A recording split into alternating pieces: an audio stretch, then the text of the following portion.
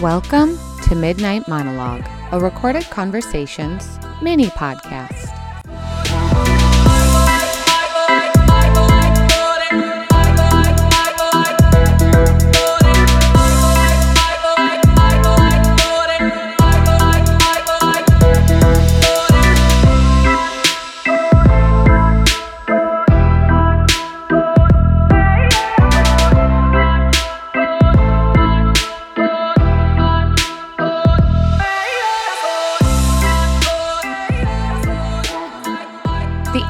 That I find ironic about the fact that Chris Cuomo has coronavirus is how much time he spent belittling and condescending people for not practicing the proper social distancing, and then this motherfucker ends up with coronavirus. And then I have a question regarding Rachel Maddow. Remember last week when she was like, Trump said he was going to bring these Navy doctor ships over, and I'm telling you folks, that's just not going to happen. It's never going to happen. Next week's going to come, and there's not going to be a ship there, and he'll have lied to us, or blah, blah, blah. You can go look her up. This week, didn't that ship show up? So, what happens there? What happens when your beloved commentators are, shown to be the biggest liars ever? Do you keep defending them and watching them and supporting them?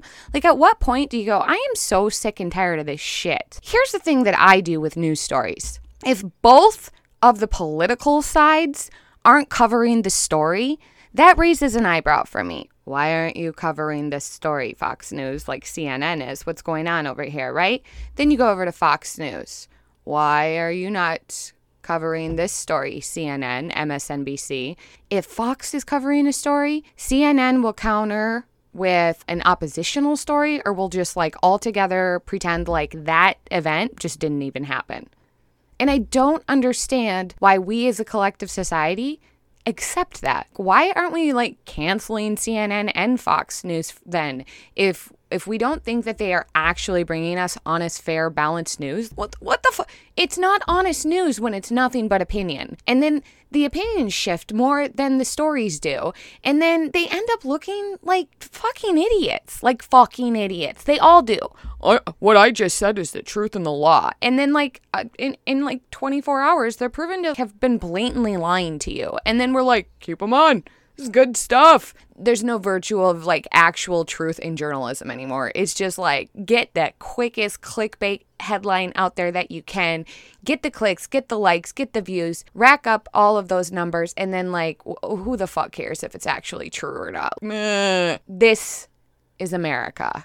And so anyway, the reason why I actually wanted to get up on here behind this microphone and put down a few things was I'm kind of baffled, and maybe you can help me work this out. But here's where I'm at. Matt Walsh, of all people. I know most people don't like Matt Walsh. I didn't like Matt Walsh for a long time.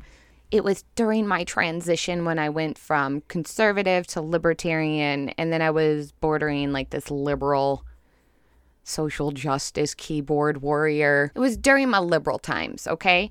And I've moved away from... I've gotten to the point where I don't want to align myself with anyone politically. I just want to be able to say what I value, what I believe in, what I support, what I find is principled, and not have to identify with any one particular group because whatever. My experience alone is so unique, is so narrow, and is so limited as it is that you can't define an individual person's experience based on a political party. And I don't vote. Although, I'm going to be honest with you, there are times where I just want to be a spiteful voter and go vote for Trump. I'm not even joking, because just as I've been watching what's been going on for the last 4 years, I can't help but think this was a path that was created, and y'all are going to walk on this path with all these damn obstacles, and I want to just be a bystander, or maybe I just want to perpetuate that because I think it's some kind of really great suffering servant kind of practice. Honestly, I think a lot of people are going to be eating some big ol' heapings of crow because Trump was created. Trump was created from the Barack Obama administration, and through that divisiveness of politics that we started really seeing because of technology advancing the way that it did.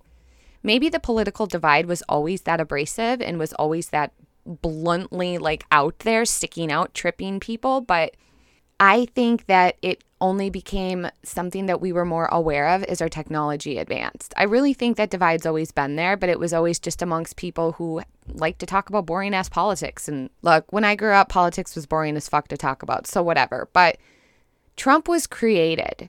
That era, that generation, those 8, maybe even 10 years before Trump even announced he was running, he was being created. And if it wasn't going to be Trump, it was going to be somebody else.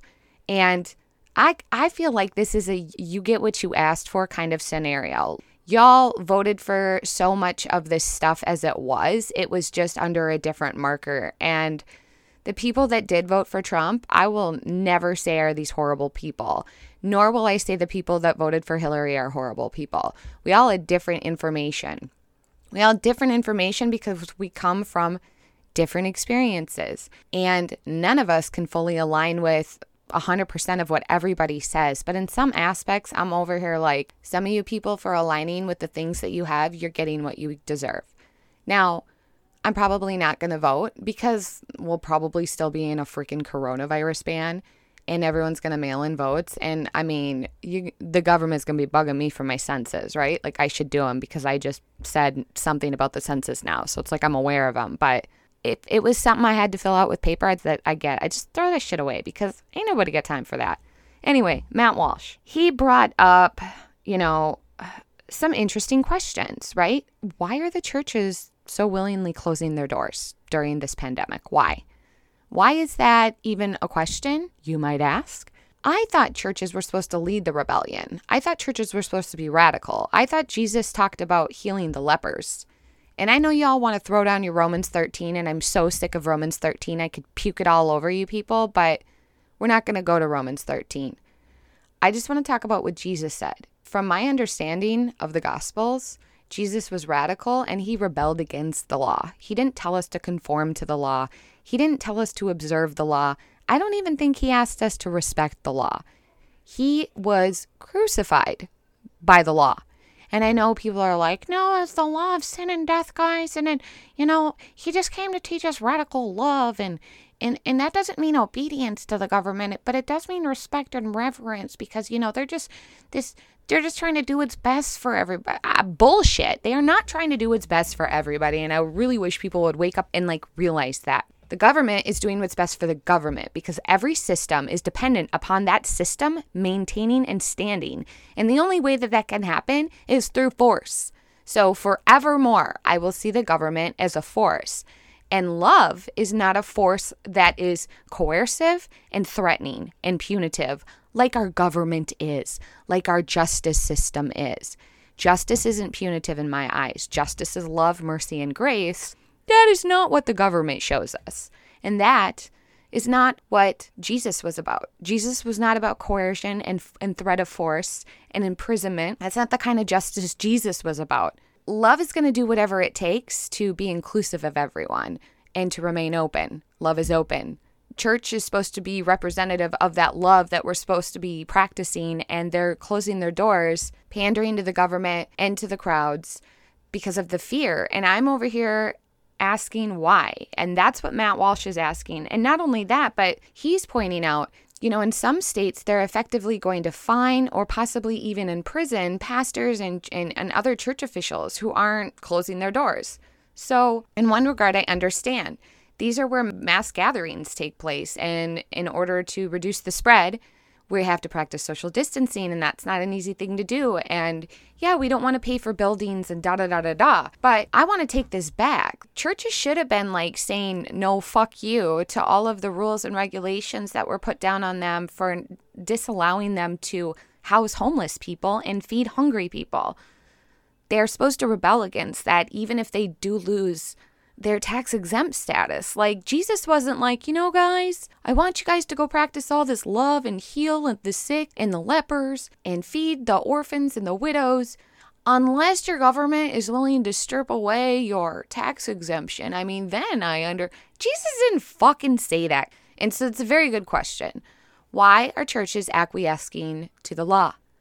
From my understanding, Jesus taught about doing what was right no matter what. And if that means breaking a law, that means breaking a law. And there are millions upon billions of people over history who have done just that, who have become martyrs, who have sacrificed their lives, who have rebelled against the law to stand up to do what was right. I thought that's how we fought oppression. I thought that was true justice. And now the only messaging I'm seeing coming out of mainly the left, which is the most surprising, is shut down, sit down, shut up, do what you're told, listen to the government. Now, I thought it was the right we called the bootlickers. And I'm over here seeing that the left is acting like some bootlickers right now. The left who has always told me that the system was unjust. The left who always told me that we have to stand up and fight even if it means breaking the law. I'm confused. I'm confused and I want answers. And I think that's what Matt Walsh is asking for. And I had posed a similar question on my Facebook page. And I'm baffled. Like, you guys are boggling my mind right now, telling me that it's better to save people from getting sick than to keeping the doors open and being what, the rock? I mean, all of the ways the church has boasted of itself and the need for it and the necessity for it, and even the collectives of people who say we are the church and we work with this building and this system and this infrastructure so that we can provide. I don't see anybody providing anything right now. I see everybody shutting their doors and running away in fear. And I think we need to start talking about this. Why are we not asking the questions? Why are we so easily cowering to the propaganda right now? It is propaganda. Look, I'm not saying this isn't a serious pandemic. I'm not saying that we should do all that we can to keep people safe. But I don't think that means laying down like some fucking doormats and doing whatever the government says and belittling and condescending and demeaning and threatening those who we don't see following the law. Remember, slavery was once legal. Segregation was once legal. Treating women as second-rate citizens was once legal. Refusing to care for someone because of the color of their skin was once legal. So I don't understand the script that you're switching on me right now. And I'm talking to you progressives. I'm talking to you liberals. I don't understand what's going on. I want to know why you are demanding that these churches close their doors. If this is the Great Awakening, if this is the dawning of enlightenment, I want the churches to step up their game. I want the churches to show me they deserve to remain. I want to see transformation. And that means with saying, fuck my tax exemption, fuck the rules. We're doing what's right. I'm not seeing that. And I'm not understanding why the political party that most supports these ideals are not doing anything about it. And I don't understand why the right isn't doing more about it. Like, this is your church, people. This is your lane. This is pushing back against religious freedom, is it not? Or should we just let these churches continue to operate like little businesses and reaching their hands out for a stimulus fucking bailout? I mean, what are we doing here? I have questions. Do you have answers?